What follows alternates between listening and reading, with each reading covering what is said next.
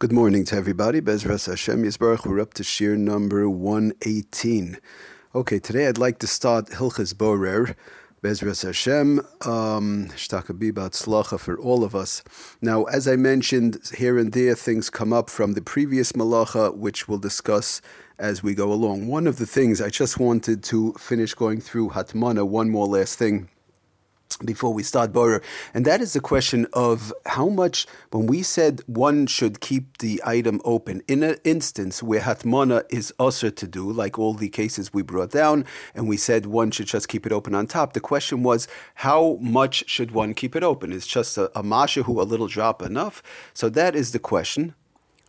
Now, also, a few times when I mentioned opening it up, I didn't mention the word a little bit. So the word a little bit is not really the right word. I just wanted to straighten it out. Lamaisa, it's not so clear from the Poskim, the Shulchan Aruch, that when the Ramah talks about opening it up on top, it just says open on top. It doesn't really mention an amount or how much. But just to read to you some quotes, for example, the Shmir Shabbos Gehilchasa, B'Shem Shlomo Zalman Auerbach wants to say,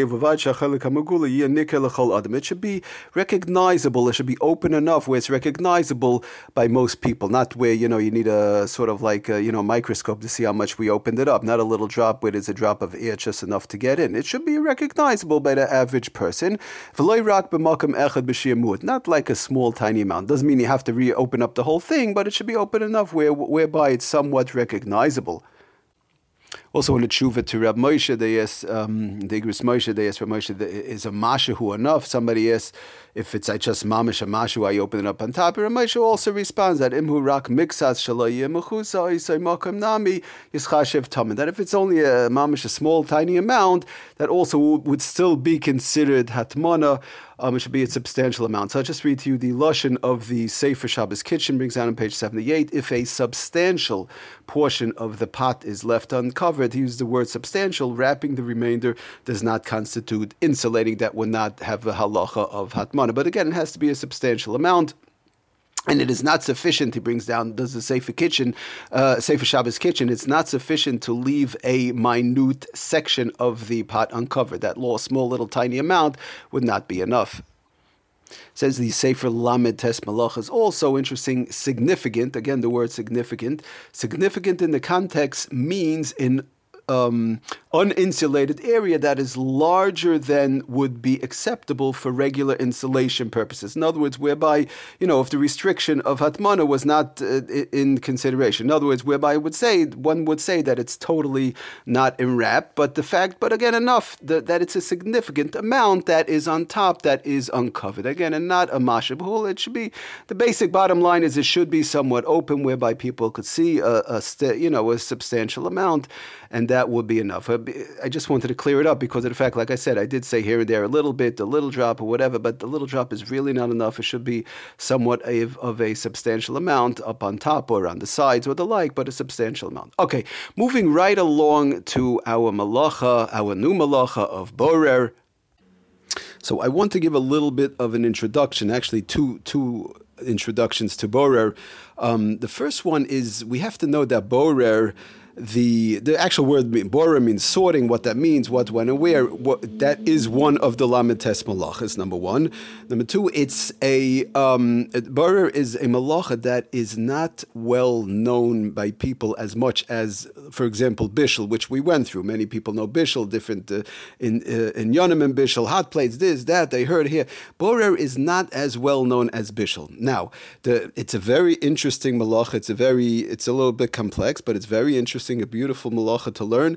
The problem with borer is, which we do not find with kamat, any other malacha of the 39 malachas, is that most of the times when borer is asur, it is asur min haTorah, and it is a deraisa. That is one of the main issues. For example, as opposed to bishul, which we saw many, many times, issues in bishul, shilas in bishul were a derabanan. A derabanan is bad enough, but when you're dealing with where kamat, every time there's a problem of borer, it's a suffix deraisa, it becomes a little bit more, I don't want to say the word scary, but a little bit more where we have to be on top of our toes, so to say. Okay, now, in fact, just two instances where the Mishnah Berurah brings down borer as an introduction. Number one is in the Hakdama to all of Hilchos Shabbos. He talks about a few malachas, and borer is one of them, where we have to be careful, where people have to learn about it, and it's a very, sort of like a tightrope type of a thing, where we have to be very, very careful, and that's one of the few malachas that he talks about, does the Mishnah Berurah in the Hagdama. And says the Mishnah Berurah also in his introduction to borer, which is in Simin Shin Yud Tes in Hilchos Shabbos, in Chelek Gimel in the Mishnah Berurah, says the Mishnah Berurah, V'avonoseinu harabim Harbei anoshim nechshalim be'isabar. He says, Nebuch, because harabim, many people are nichshal in bara because of the fact that we don't know. It's not so people don't realize. I guess it's more like people don't realize to the extent what actually is bara. When so what exactly is bara? If one doesn't know what is bara, then obviously he'll come to be more chas v'shalom, more nichshal in bara. And as we said, a suffix in bara, you're dealing with a suffix d'oraisa. So says the Mishnah Berurah further, al kain ere levo Therefore, it says the Mishnah Berurah, he gives a small little introduction even before the malacha itself, as to some of the yesodos, the mainstays of borer, and how to set it up, the foundation of borer. Now, the Mishnah Berurah usually, in most malachas, does not, talk like that. We'll say, avavonisenu harabim, harbei anashim nechshalim, and to give an introduction, usually he goes straight into the malacha. But again, because of the fact that borer, we have to be careful because of the many issues that we just mentioned.